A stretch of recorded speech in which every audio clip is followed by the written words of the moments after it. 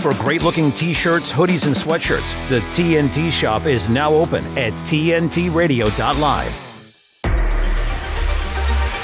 The conversation continues with Sonia Poulton on today's News Talk, TNT.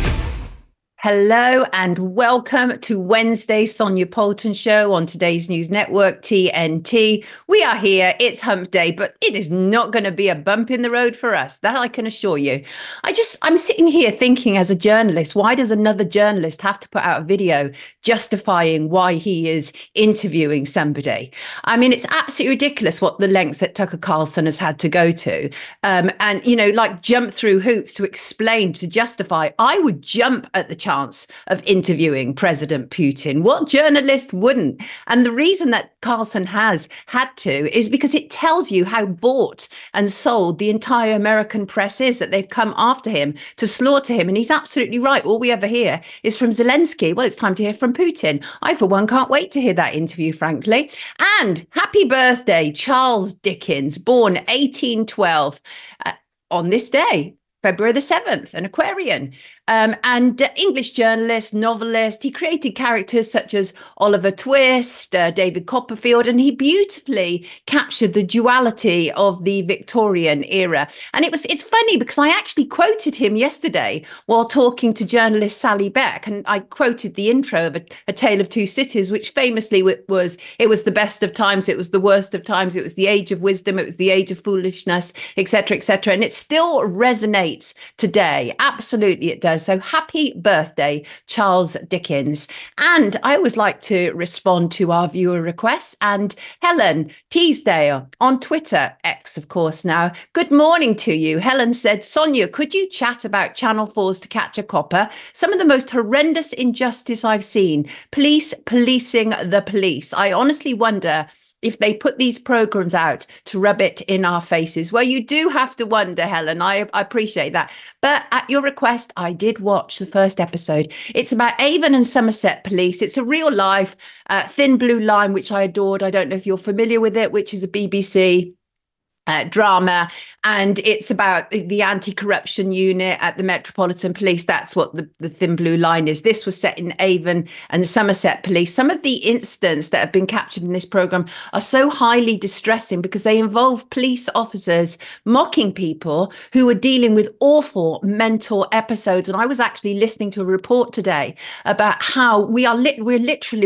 incapable in England of looking after people properly with mental health issues. So we're now just bunging them into prison cells. Absolutely ridiculous. And this program exemplified what is going on. There was a woman who was so mentally and emotionally distressed. She was going to throw herself off of Clifton Suspension Bridge, which is in Bristol, which is to the sort of southwest of England.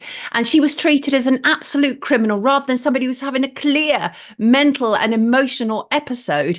And it just horrendous what was captured on camera, her, clothes being ripped off of her in the cells by about 6 or 7 coppers. Absolutely awful. This is similar to a story of a woman I interviewed regarding Manchester Police, and I believe that that's currently a live case. I'm not going to go into any great detail about it, but still very, very similar.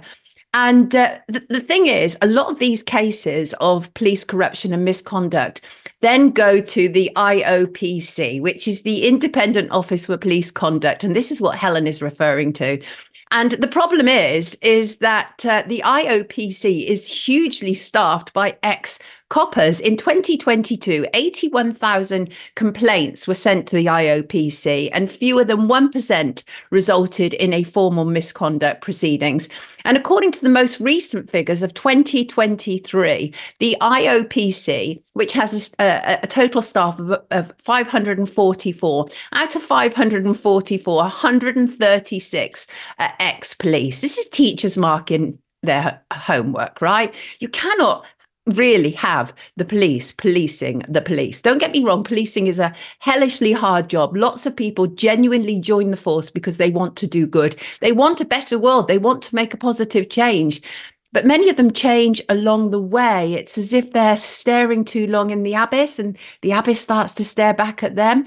And I've met many cops who have PTSD from the horrendous violence and confrontations that they have to deal with.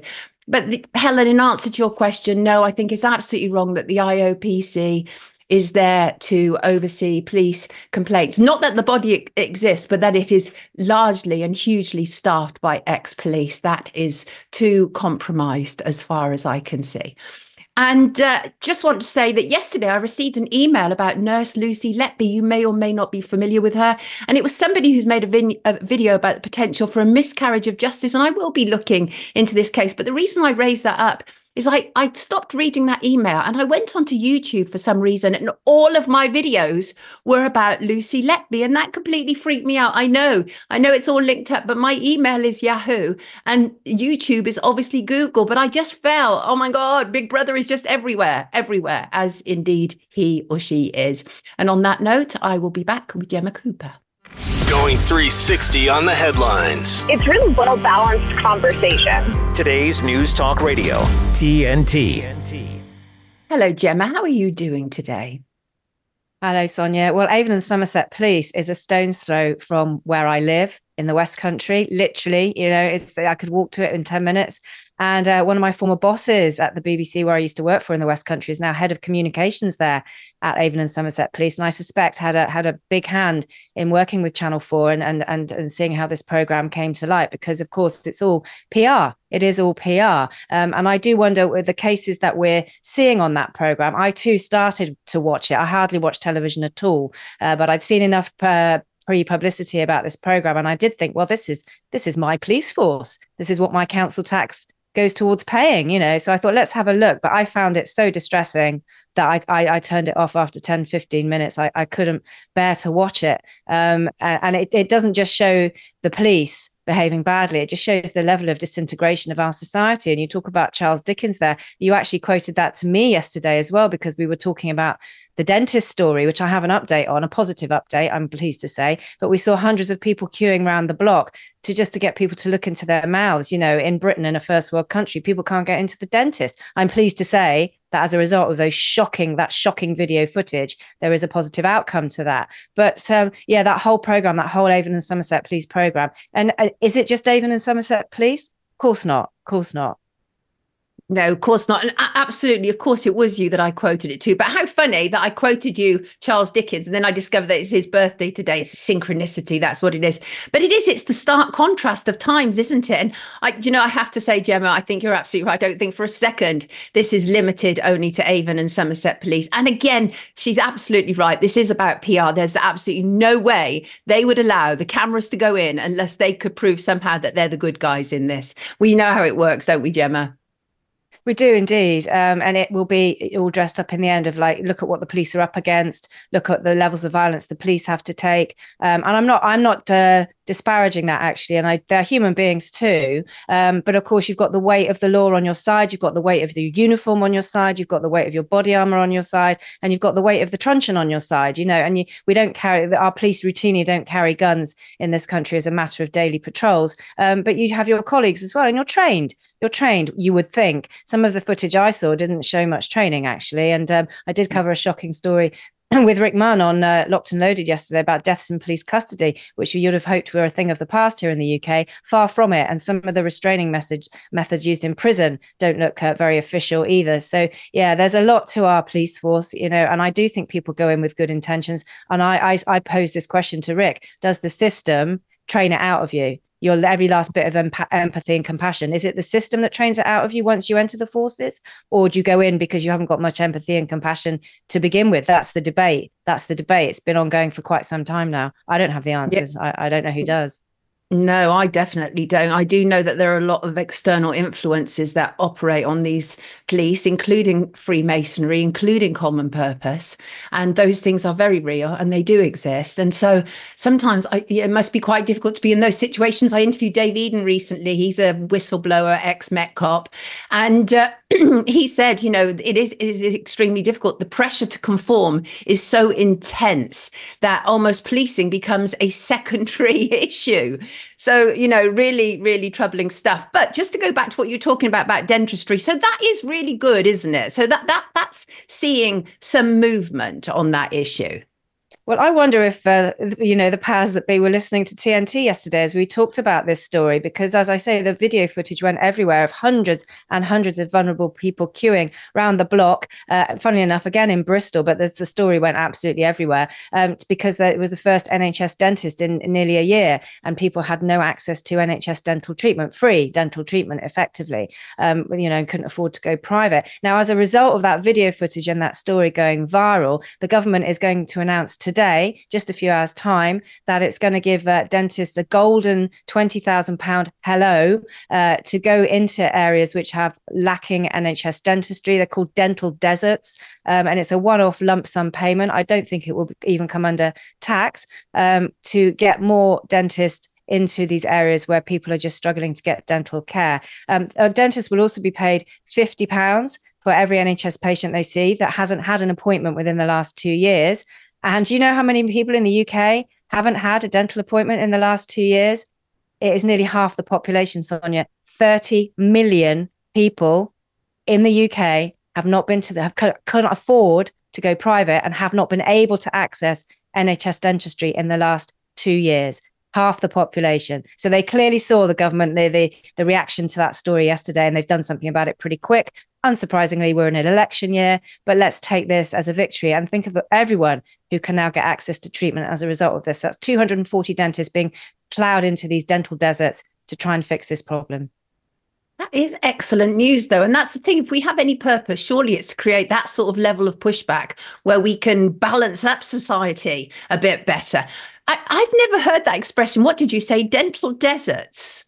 Dental deserts. Yeah, it's been bandied around for the last few years because people have been aware of this problem. This is not a new problem. People have known for decades now, at least 20 years, that how difficult it is to access NHS dentistry, to access dental treatment. It's just another form of the NHS. It's like going to get a smear test or a breast screening or a checkup, a prostate checkup. It's your mouth. It's another part of the body. But it's just been so difficult for people to do it. And they've known it and they've known it and they've known it. Everybody's known it. But this story from Monday that we discussed yesterday, that the police had to be called, Avon and Somerset police had to be called to police the queue of people so desperate to get a checkup. That's the state of Britain. And I think the powers that be just thought, we're in an election year, let's do something. Let's paper over these cracks as quickly as is humanly possible, and make these lump sum payments. Whether £20,000 per dentist will be enough to encourage people into these areas. Some of them are rural, some of them are in socially deprived areas. Dentistry is a very, lucrative profession, especially if you have a private practice. Will people be willing to forego that and just take the 20,000 and go out and do the right thing? That remains to be seen. Maybe the government might have to bump up these figures, but they clearly know they have to do something about it after what we saw at the beginning of the week, because it really was shocking. It was, as you say, a return to Victorian Britain, the best of times, the worst of times, the haves and the have-nots, the rich and the poor. So let's hope that this does begin to solve the problem of accessing healthcare in the UK. But I could not believe the figure. I had to do a double take. Half the population, 30 million people, have not been able to afford or access the dentist in the last 2 years here in Britain. I find that astonishing. Tell us in the chat if that's been your experience as well. I mean, it is hellishly expensive, Gemma. When I booked to have my teeth cleaned, £90. £90 to have my teeth cleaned. It's absolutely ridiculous, and not everybody can afford that. But now, the dentists have got it that you really need to have your teeth cleaned before you even have a checkup, right? They've got it so much. You know how the system is. They've got it down pat. Just so horrendous to hear those figures that you're quoting there. And toothache is truly, I think, one of the worst ever pains because it affects your entire body. Like when you have a toothache, everything, you cannot focus or concentrate on anything. Sometimes you can isolate pain if you've got like a arthritic pain in your leg or whatever, but a toothache takes over your whole body, utterly miserable. And I don't like the way that it's been downgraded over the last few years. It's like, oh, that's another area of the NHS that we can sort of parcel out there. And it's the same as with chiropody as well. I mean, just the same stuff. It's absolutely horrendous. It's been going on for at least 15 years and really horrendous stuff. But we are here to provide that pushback. As Gemma said, the fact that police had to be called to a dental queue really tells us so much, doesn't it, Gemma? It does indeed. It does indeed. And, you would think that, to catch a copper, following Avon and Somerset police around to sort of weed out the bad apples, as it were, or the bad apples we're allowed to see on television. Are they going to follow the coppers to the dental queues to show the shocking state of health for the vulnerable in this country? Let's see if that makes it on to Catch a Copper, shall we? Because that's the Britain we're living in. Hopefully, though, change is coming. Absolutely. Shug in the comments said, I yanked one of my own teeth out just before Christmas.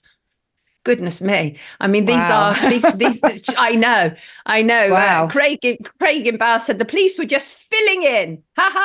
Jokes so early in the morning.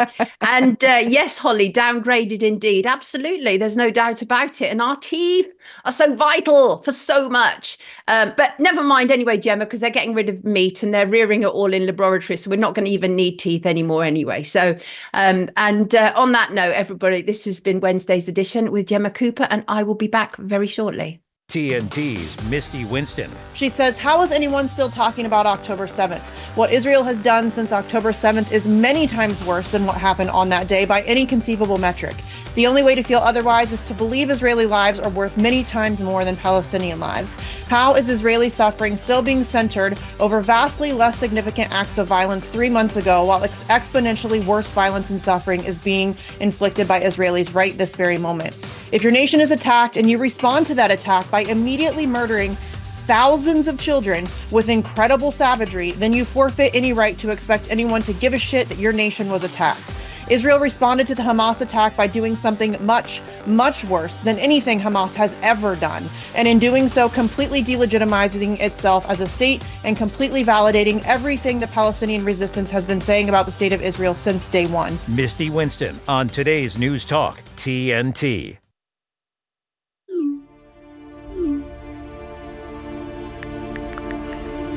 This is generally the view of people. Oh, we don't know much about Assange. But you should know, because whether you know it or not, he is fighting for you. For your courage and leadership and tenacity in journalism and publishing.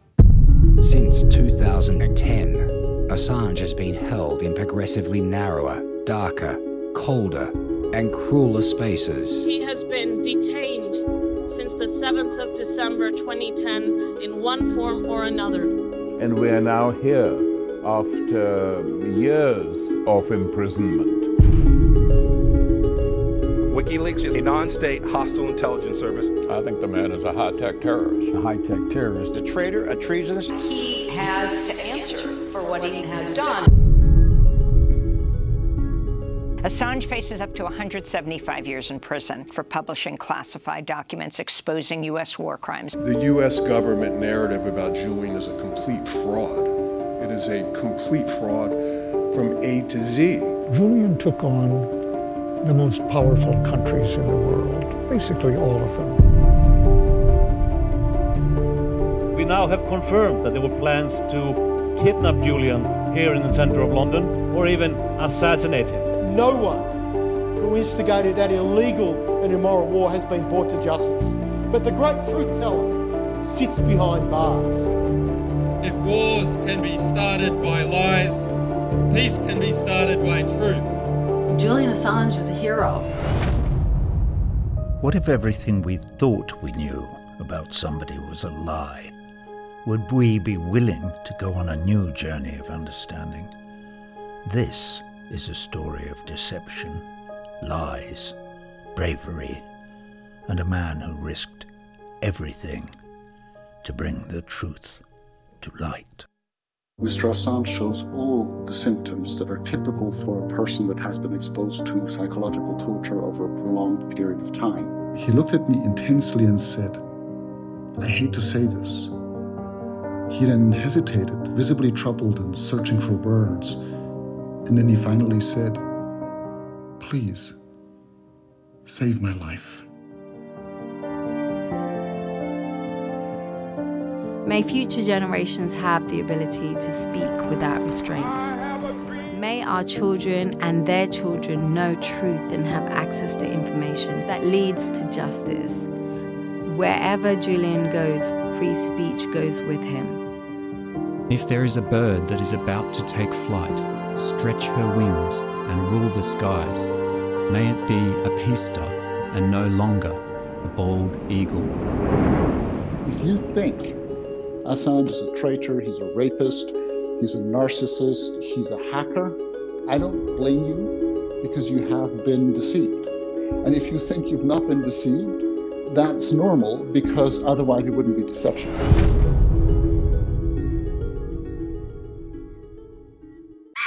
CO2 sustains all life on Earth, but now it's in long-term decline. We face the return of an ice age. We mandate that the truth be told. Today's News Talk Radio, TNT.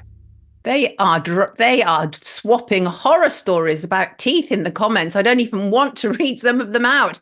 But suffice it to say, we have a dental emergency in the UK. Now, just to say before I bring in my next wonderful guest, for all the latest community events, rallies, marches, festivals, and fundraisers happening near you, please visit the What's On events calendar on the TNT website at tntradio.live, and you can stay in touch on today's News Talk TNT. And on that note, I am delighted to bring in, well, frankly, someone that I would consider an old friend these days. We've worked together for a very long time, actually, and I couldn't wait to bring her on my new show. She is Lucinda Lidstone. She is a senior clinical psychotherapist, and she's so wise that I am delighted to have her here with us today. Hello there, Lucinda.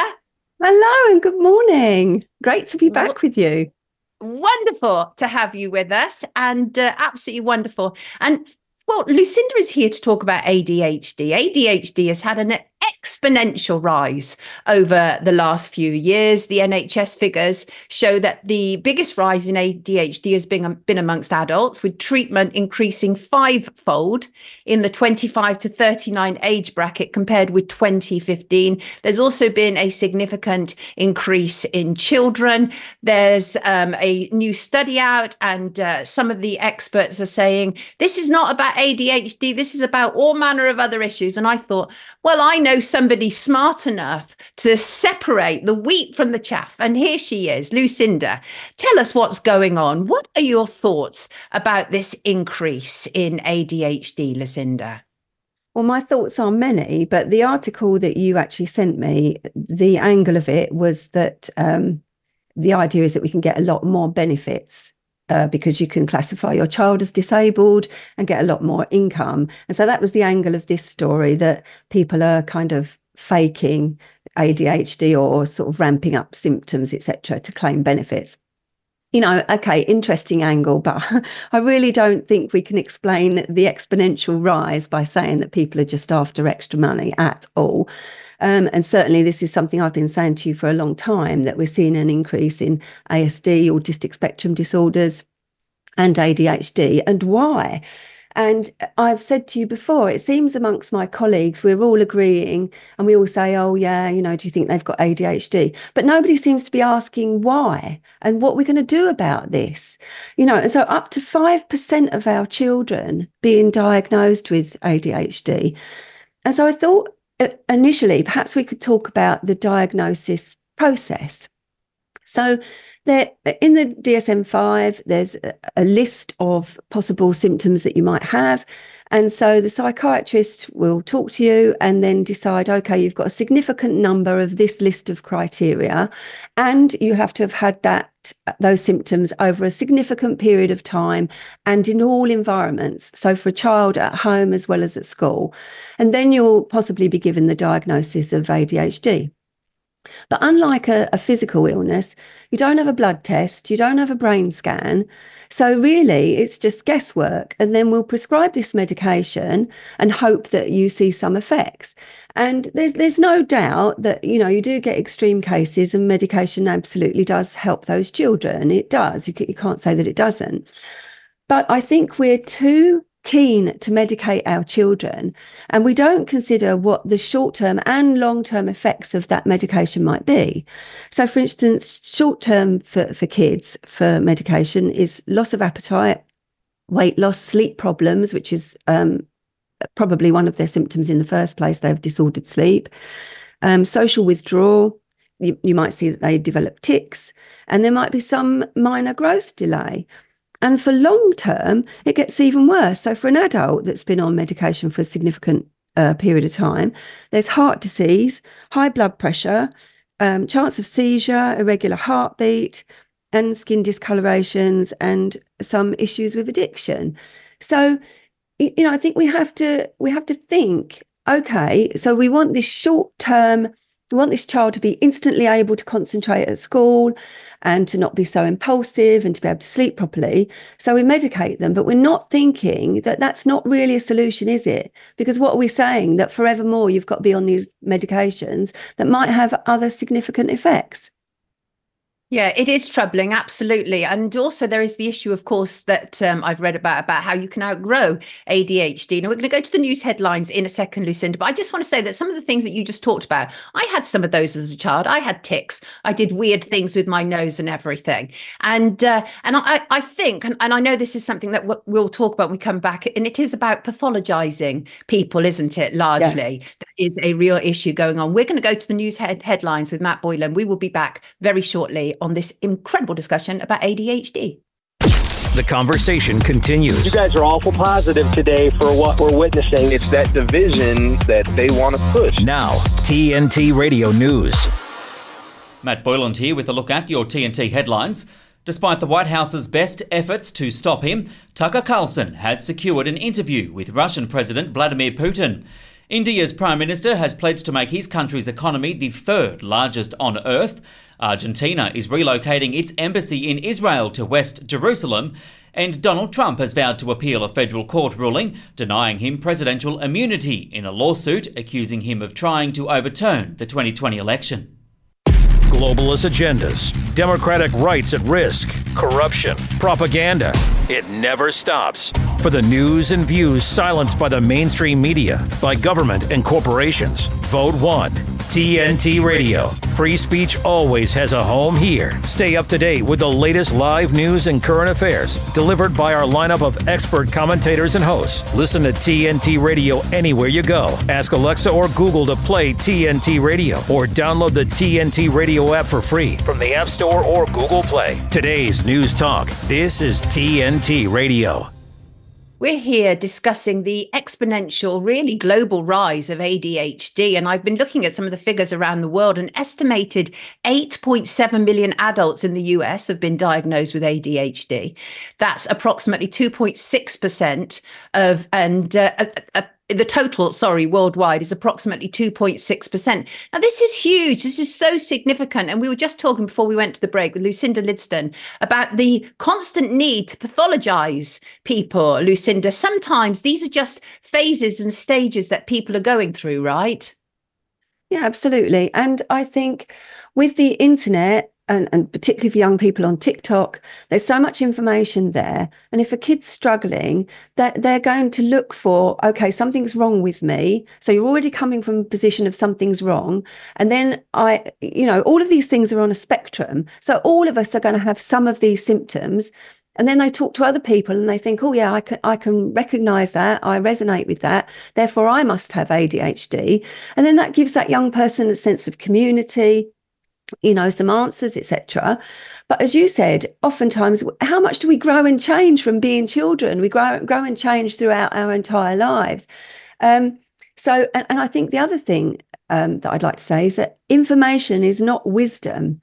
And kids come into my clinic and they're well read. They think they've got all this information. They say all the right words, but part of working with somebody, and for a psychiatrist, part of diagnosis is your wisdom and your experience, because some people, it's obvious straight away that something's not right. And other people, it's not. We're complex human beings, aren't we? There's all sorts of dynamics happening in our body and in our minds. And that's really, really hard to diagnose. But some people, no doubt about it, some people love to have a diagnosis. And we've said before, there are trends in mental health, the same as there are fashions in all things. And at the moment, it does seem to be ADHD. And as you said at the top of the section, it's adults saying that they've got ADHD. But my question always is, so what is causing this? So if you just think about going back when you and I were kids, maybe 80% of kids walked to school. and they walked to school on their own, and they had play without adults being there, and they had play outside. As long as it was daylight, you were outside in all weathers. So, a kid naturally has got lots of energy, hasn't it? So where are these children burning off their energy? They're a lot less active. We know that we've got a terrible rise in childhood obesity. And coupled with that, children are on a screen from when they're babies.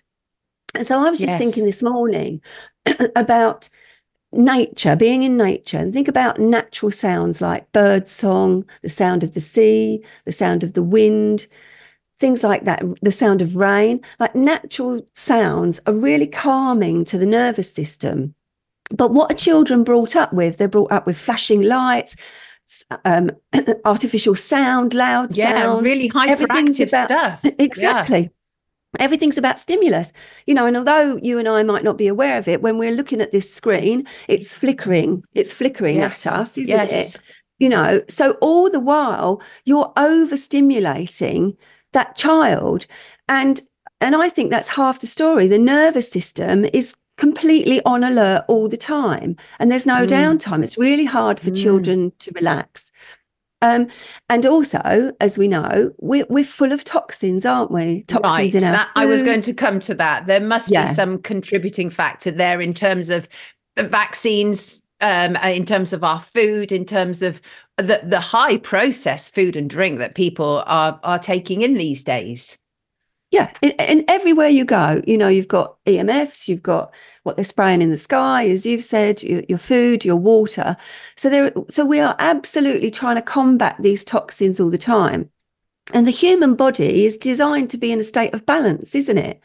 But our modern way of living, it's happened so quickly. I mean, even since COVID, all this interaction we have over screens, and it's lovely. It's been great to meet you that way, but it is artificial, and we're becoming more and more disconnected from the environment, and our minds and our brains cannot keep up with that at all. So you refer to a form of what appears to be a type of social contagion that is sort of entering your practice room, where children are coming in and they've seen this stuff on the internet. Is that a social contagion, do you think? I think some of it is, yeah. And, a couple of years back, of course, it was the whole gender identity issue. And that seems to have calmed down a little bit now. And now absolutely is ADHD is full front in the spotlight. Absolutely. And I do think there's patterns to things, as I said. And also I think sometimes it makes a child feel special, or for an adult that struggles a lot with anxiety or whatever it might be, it gives them something to pin it on, doesn't it? But ultimately, what does a diagnosis do?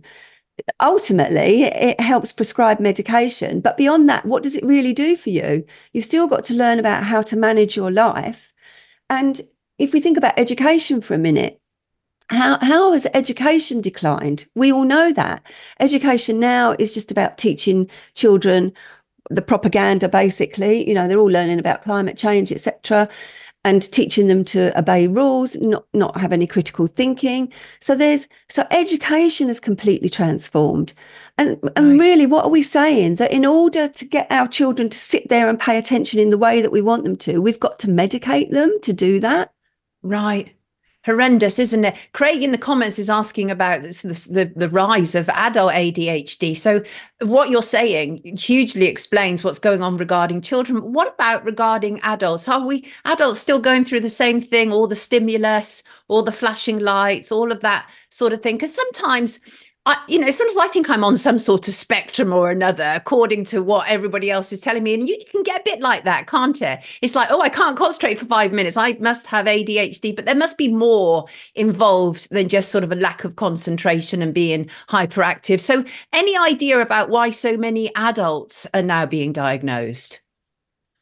Well, as with all things with mental health, it's not an easy answer, is it? But I think you see, so many other things can get misdiagnosed. If there's been a lot of trauma, it's all about the nervous system. If there's been a lot of trauma, and sometimes if there's been a lot of disturbance in the household, that gets passed into children. Or maybe as an adult, you've always struggled with a bit of social anxiety, or you've always struggled to be organised, or, you know, you can't concentrate because you're anxious, your nervous system's stimulated all the time. And so some people will want to go on a journey of self-discovery and try and work with that. But other people, they don't choose to do that. They don't want to do that. They want an easy answer. And no doubt about it, it gives a lot of people some relief. It really does. I know people in my extended family who suddenly realised, oh my God, that really makes sense of everything for me and why I've always struggled. Right. So, you know, if that makes them feel better, who am I to say that that's not okay for them? But really, all we're doing, giving somebody a diagnosis, is we're describing a set of symptoms. We're not really helping that person function at all. And we're not looking, more importantly, at why. Why more for children? Why more for adults? And that's my question. We shouldn't just be blindly accepting, oh yeah, here's another child manifesting ADHD or ASD. We should be asking why and doing something about it. And yes, as absolutely. As one of my colleagues said, yeah, sorry. How many children need to be diagnosed as being, you know, something unusual with them before we realise actually this is nothing to do with our human frailty. It's to do with our disconnection from the environment. Perfect ending. Absolutely. See, I told you she was brilliant, everybody. Everybody, this has been Lucinda Lidstone. I will be back very shortly. Do not go away. Give me a minute with TNT Radio's Steve Malzberg. Last week, when Karine Jean-Pierre was asked about the position of Joe Biden when it comes to late-term abortions, she had the phony rhetoric ready to go. What I will say is majority of Americans wants to see their rights protected, wants to see women have their rights protected, want women to be able to make those deeply, deeply personal decisions on their bodies, on their own, not politicians. That's what majority of Americans want to see. And so the president's going to stand with majority of Americans on this issue. Do those unborn babies have any rights then? I'm not going to get into that question. Rights for unborn babies? What are you, mad? But let's take a look at how Americans really feel about the issue of abortion. This is from Gallup, May of last year. Only 34% of Americans believe abortion should be legal under all circumstances. 34%. A majority, 64%, say limited circumstances or not at all. And in the same poll, only 22% of Americans believe third trimester abortion should be legal at all. It just shows that Karine Jean-Pierre and her leftist buddies are a bunch of liars. Thanks for giving me a minute. I'm Steve Malzberg. Catch my show Monday through Friday, 9 p.m. Eastern, right here on TNT. Are you ready to help your family get prepared for the unexpected? Here we go! Ladybug and Cat Noir know how important it is to be ready. Because you never know when Hawkmoth is going to strike or a disaster will hit.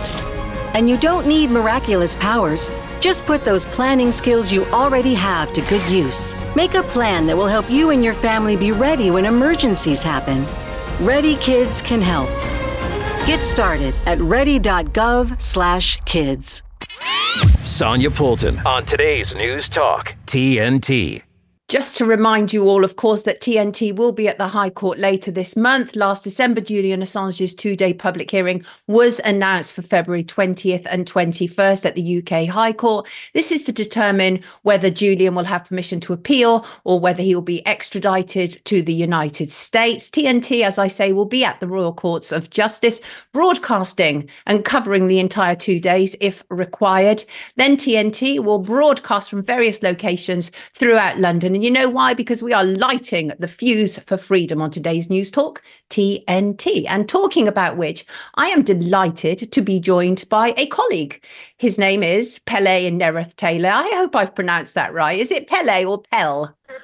Pelle, with two syllables. Pelle.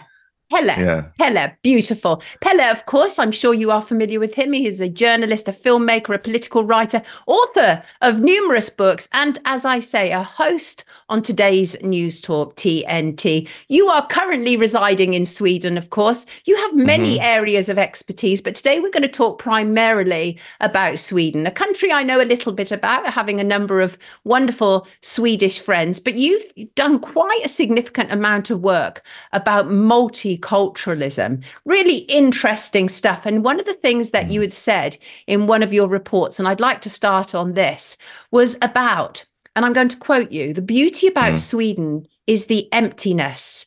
And I thought that was such a profound statement. I felt the same thing when I've been there as well. Explain to people what you mean by that.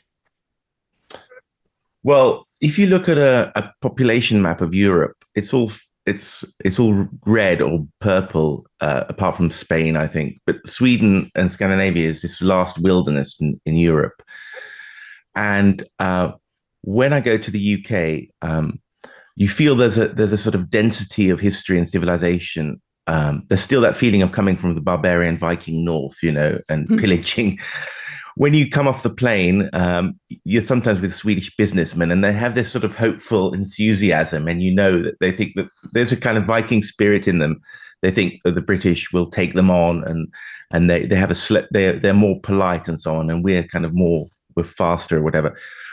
But then you go back to Sweden, and something in the air, and it's cooler, and just the traffic is slower, and you have these really beautifully maintained country roads. You get out into the countryside, and I think that's where a lot of car advertisements are shot, especially up in Lapland, which has got a density which is far, far smaller. I mean, I think the UK is overtaken Holland. I mean, England, as opposed to the UK, has overtaken Holland as the most densely populated country in Europe. And when I go back there, I've been away for a few years. I mean, it's less white and more densely populated, isn't it? So I mean, it's rising by 700,000 a year. And although Sweden is also getting a lot of immigration, especially in relation to its population, probably higher, it's still an empty country. So it's getting about 120,000 a year in a population of 11 million. So it's increasing by 1% a year, turning into another country. And that's very noticeable. But still, I mean, the population is very low. So, and of course, it's still got very high standards of living in terms of infrastructure and so on. So the roads are good, the supermarkets are excellent, and but you have this and if you come from Britain, where you sometimes feel as if you're living in this giant ribbon development. I know. I mean, well, I don't know. So I'm being unfair, but no, I do understand exactly what you're saying. But you were born in London.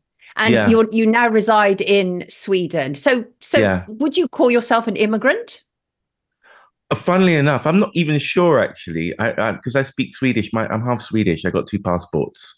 Right. And I don't feel particularly... You asking really good questions, actually. This is almost like a therapy session, but I mean, I could go on about this for another hour. Okay, that wasn't intended. I sometimes think of myself as an exile from the UK mainstream media. And here on TNT allows me to say things that I could never say if I worked for The Guardian, or something like that. And it also gives me perspective on the UK, because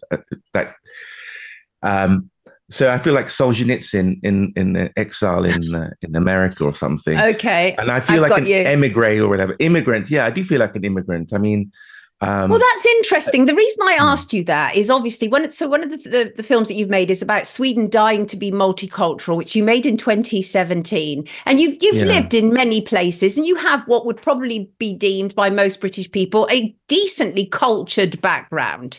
And you've lived in Brussels and Prague, and obviously now Sweden. And what you talk about quite extensively is the impact on immigration on Sweden. And the reason I asked you about what you would consider yourself is because my impression is you're not necessarily talking about immigration as such. You're talking about the impact of Islam on Sweden. Is that more accurate?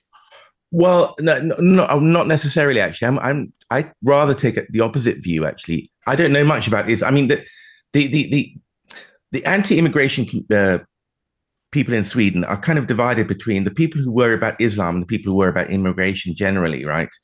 And I worry about immigration generally, in which I include Islam, right?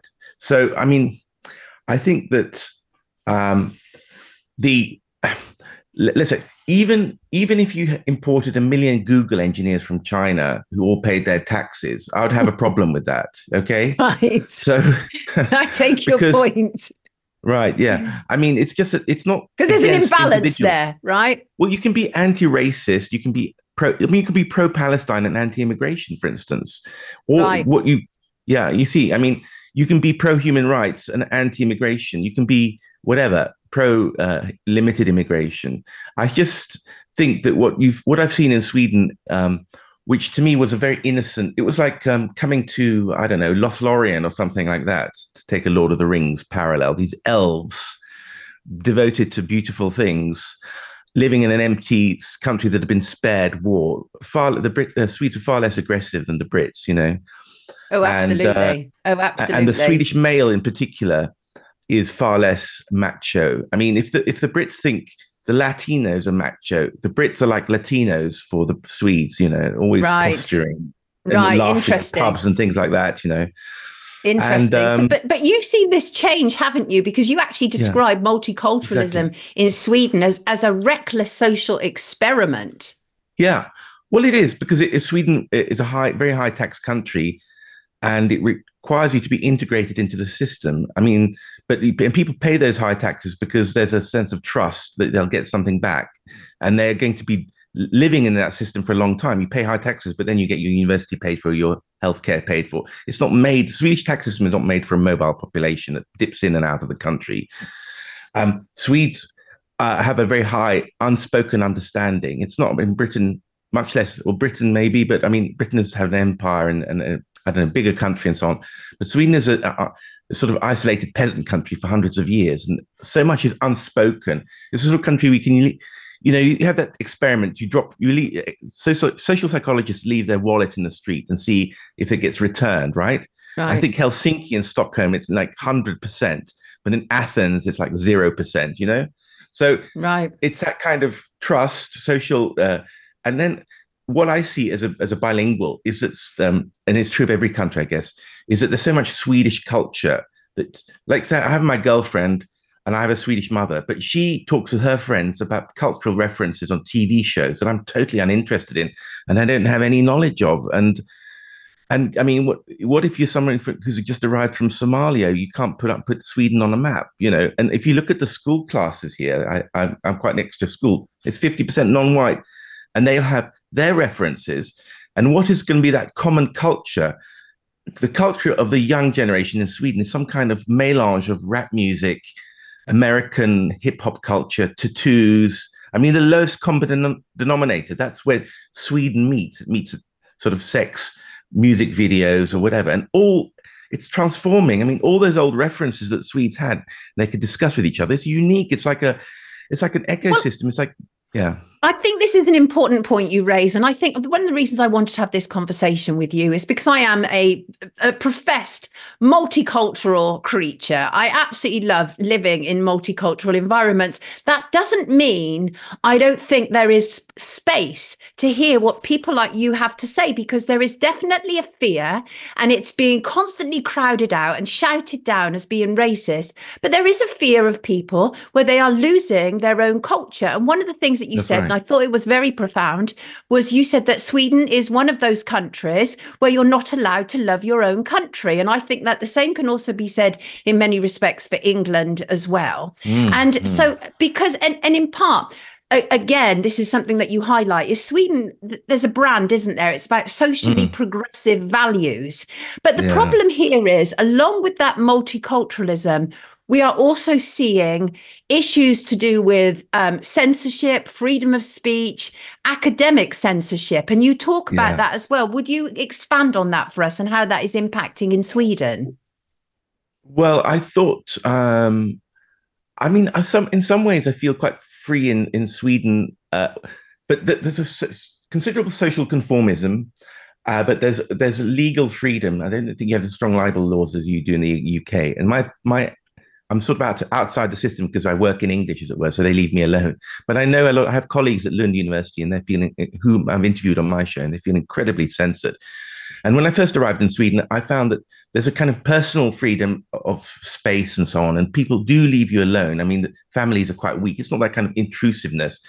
But at the same time, there was this incredible, it was woke before Britain became woke. I felt Sweden was almost like some people who make shows on TNT have this theory that, there's a world tyranny going on. And Sweden is often held up as an example because it's a small country. Like Apple trial their technology in Sweden because it's a tech-savvy country and it's a small country. And you can see the results of your social experiment before you do it elsewhere. Well, it's almost as if Sweden was trialed for this cancel culture thing. So when I first came to Sweden, I thought, well, they're ridiculous. You have to use the word everyone's equal value once a sentence almost. So people were saying it all the time, and it means it's like you go back to communist Russia. These are the phrases people had to use to show they're ideologically on the same page. So I remember going to a theatre club, or my girlfriend ran the local theatre society. So there's these annual fairs where the other local theatre societies put on their productions, and you can hire them in for your local community. And there's a middle-aged guy in a tutu who obviously managed this vast conference center in Sweden. And he had a tutu, and he was going, well, of course, we're against the far right here. And I believe in everybody's equal value. And then he danced something with his tutu. And I thought that somebody's put him up for that, And I thought this is so inauthentic. And I felt so Sweden was before that. And then about 2018 or 19, UK and the Anglosphere caught up and overtook Sweden in its wokeness, as it were. That's how I feel. But there's a lot of Brits will be very familiar with all this academic censorship, people being chucked out. There's this, even like Viking studies, you have to show that the Vikings had a lot of Islamic influence, so they'll reinterpret some kind of runic inscription as saying, well, actually, that was an Arabic inscription. That's, but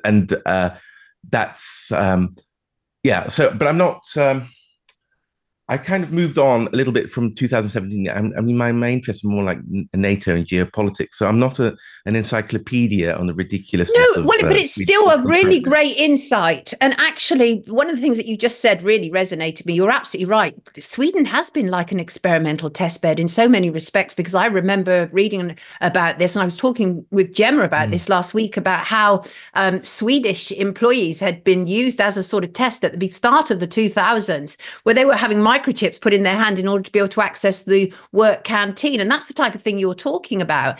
And again, also Sweden, of course, sort of stepped out of the lockstep of what was going around the world in terms of COVID. And Sweden was held up as an exemplary country who stood back and wasn't prepared to be dragged in. And what you're saying is a really interesting insight. I think it's really important. I think the biggest problem we've got is people aren't respecting that each individual person has a right to their culture and their values. And that is the problem. Well, my view about immigration is now sort of settled in on something like this. I mean, you don't have to be aggressive towards let other countries and cultures live their way. But I mean, it's a net loss for the Swedes, especially like the Swedish working class and so on. And their culture is weakening, and they have to pay the social costs because they live in the areas where they jostle with migrants. And it's the Swedish elite who benefit in terms of extra restaurants and cheap labor and so on. But it's a net loss for the Swedish working class. So you could turn it into a property issue. The Swedish working class are losing their cohesion, their culture, and they're not being compensated in any way for it. Rather, they're being called fascist or far right. So they're being punished for complaining about it, Yeah. Well, I hear you about saying that, in many respects you've moved on. So I would like to bring you back absolutely to talk about the deep state, because there's a whole area there that we can explore for certain. But I think your insight is important, not least because, as you say, your mother is Swedish. You were born in London, but you now reside in Sweden. Your girlfriend's Swedish. Your cat is Swedish, presumably. That's right. But you enjoy that way of life. It is a very beautiful, at times very clean way of life. So are you really saying, though, that we need to subscribe more to sort of when in Rome, do as the Romans do? Do you think that's something we need to take on board in our world? I think about these things all the time. Well, in terms of my life, how am I going to spend the rest of my life? I mean, it's a small town here, and it's a farming area, and their Swedish culture is not really my culture. And I read nearly entirely English and American books and so on, and mentally, and my friends, I email them, are all in English. And so, could you spend the rest of your life here? And I said, never. But that's the way of emigres or whatever. You say never, and 5 years on, you're still there. It's very comfortable here, and I mean the violence and so on hasn't affected me particularly, and so that's why I backed away from some of those rape. I think if you lived in a suburb with Islamism and so on, I'd have a totally different perspective. So I'm not the right person to talk about that.